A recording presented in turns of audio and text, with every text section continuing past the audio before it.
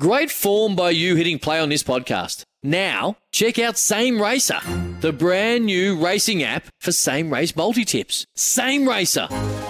Download from the App Store and Google Play. Powered by Bluebet. Gamble responsibly. Call 1-800-858-858. Well dug out by Brad Smith, then left it for Mobile in towards Adam Taggart and Riley McGree. Again, they'll swing it back towards Ryan Grant, who was furthest forwards. And Australia have the goal that they craved.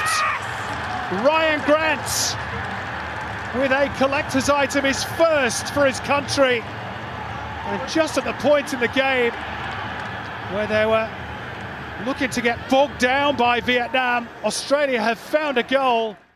And that was the commentary of Simon Hill. And wasn't it great to have Simon back calling mainstream football on free-to-air TV, live and free on 10, simulcast on 10 Play.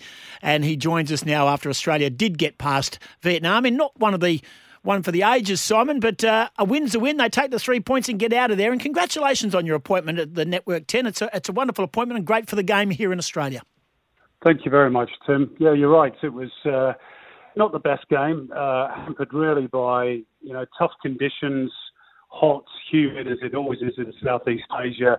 The pitch was very spongy, so it was tough for the Socceroos, and they had a few scares along the way. But the important thing is they got the 3 points, 10 wins out of 10. In Asian qualifying, can't ask for much more than that.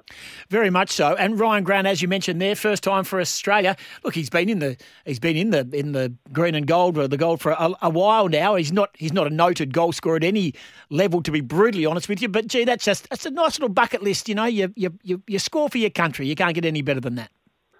Yeah, and to be honest, about 10, 15 minutes prior to that, he was involved in an incident at the other end where the VAR took about 5 minutes to review whether he'd actually handled the ball inside the penalty area. So he turned from villain to hero in the space of a few minutes. But look, I'm delighted for Ryan. He's a super guy. He's the only A-League-based player over in the squads and flying the flag for the domestic league. He does pop up with the odd goal here and there. And to be honest, that was one of his sort of trademark moves, arriving late at the back post, and nobody from Vietnam went with him. And, he was confident enough to put his header into the back of the net, which was terrific. And in the end, that was the difference. Yeah, I'm reading this, the 10th straight victory, as you mentioned, for the Socceroos. First time the team has achieved the marker in World Cup qualifying, and just the second 10-game win streak in 99 years' history of the Socceroos, so they can take that. What was good about the performance from a soccer aficionado that you are? What was rock solid about the win? Well, the defence obviously was able to keep another clean sheet, which I think they've now considered only 2 goals in that 10-game winning sequence, which is always a positive. It breeds confidence. Matt Ryan didn't have an awful lot to do. A few opportunities in the second half, which will probably cause Graham Arnold a few concerns. But I think overall, they dominated the game. And look, it's difficult because although Vietnam are vastly improved and they're certainly a nation on the rise, but they're not Japan, they're not Saudi Arabia, but they do play in those tough conditions. So it's a little bit difficult to get a full read on their performance.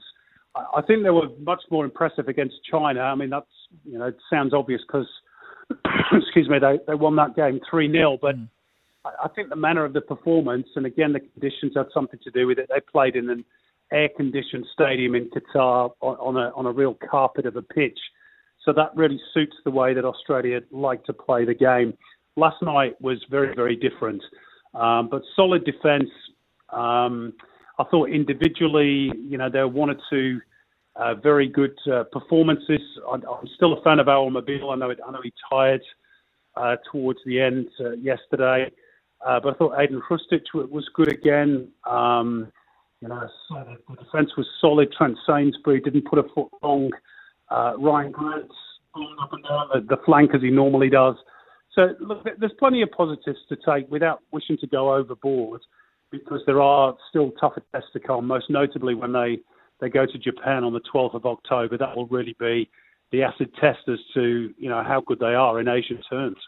Simon Hill, of course, from Channel 10, of course, also does the Global Game. You can hear that on 1170 SEN as well. His podcast, he's everywhere, actually. He pops up everywhere. He's got his Simon Says T-shirts. He's the voice of football. I'm like a bad smell, Tim. You talk about the October. So do they just all go back to their club ball now and the Aussies just come back and train with their club teams? Is that the process? And what's the process in regards to getting in and out of countries now when they're coming from all parts? Well, this is the big thorny issue. So all the players in this squad, bar Ryan Grant, play in overseas leagues. I think the squad is made up of players who play in 17 different leagues around the world. Yeah. So they will scatter to the four corners of the earth. The exception is Grant, who is actually staying. He's flying back to the Middle East, where he will stay until the next round of games because he doesn't want to get caught in the quarantine situation in Australia. So Sydney FC have given him special dispensation to remain on international duty, if you like, because we're in the off-season with the A-League, of course, doesn't start until the end of October. So he stays and follows an individual program in the Middle East. The rest will go back to their club sides. And then it's about whether Australia can actually play their next game, which is slated to be against Oman on the 7th of October at home. It's whether they can play that game in Australia. I know they're working very hard behind the scenes with particularly the New South Wales government to try and get exemptions. Obviously, it'll have to probably be in a bubble for both teams, but they really want Australia to be able to play at home. We haven't played a home international in 2 years because of COVID. So, they need that home advantage. And then 5 days after that, then they will travel to Japan. That's okay because so long as they can get out of the country, then, of course, they can disperse after the Japan game to their club. So it's a real logistical nightmare. Obviously, the game against China was supposed to be in Australia, but that was impossible because of the outbreak in Australia. But they're hopeful that with the numbers of vaccinations increasing, that things might be relaxed just a little bit so they can play at home against Oman next month. Looking forward to seeing when the Socceroos are out again. And we're also looking forward to the Matildas. They've got Ireland Thursday later, a couple of weeks' time now, September 23, and you'll see that one on 10 as well. So where are they at in their campaign of life? Well, of course, they were disappointed to come from the Olympics without a medal. They got very, very close. In the end, they finish fourth after losing the semi-final and the third, fourth place playoff. They've got a home World Cup to come, of course, in 2 years' time. So really this game against Ireland, although it's only a friendly, that's the first building block in that process.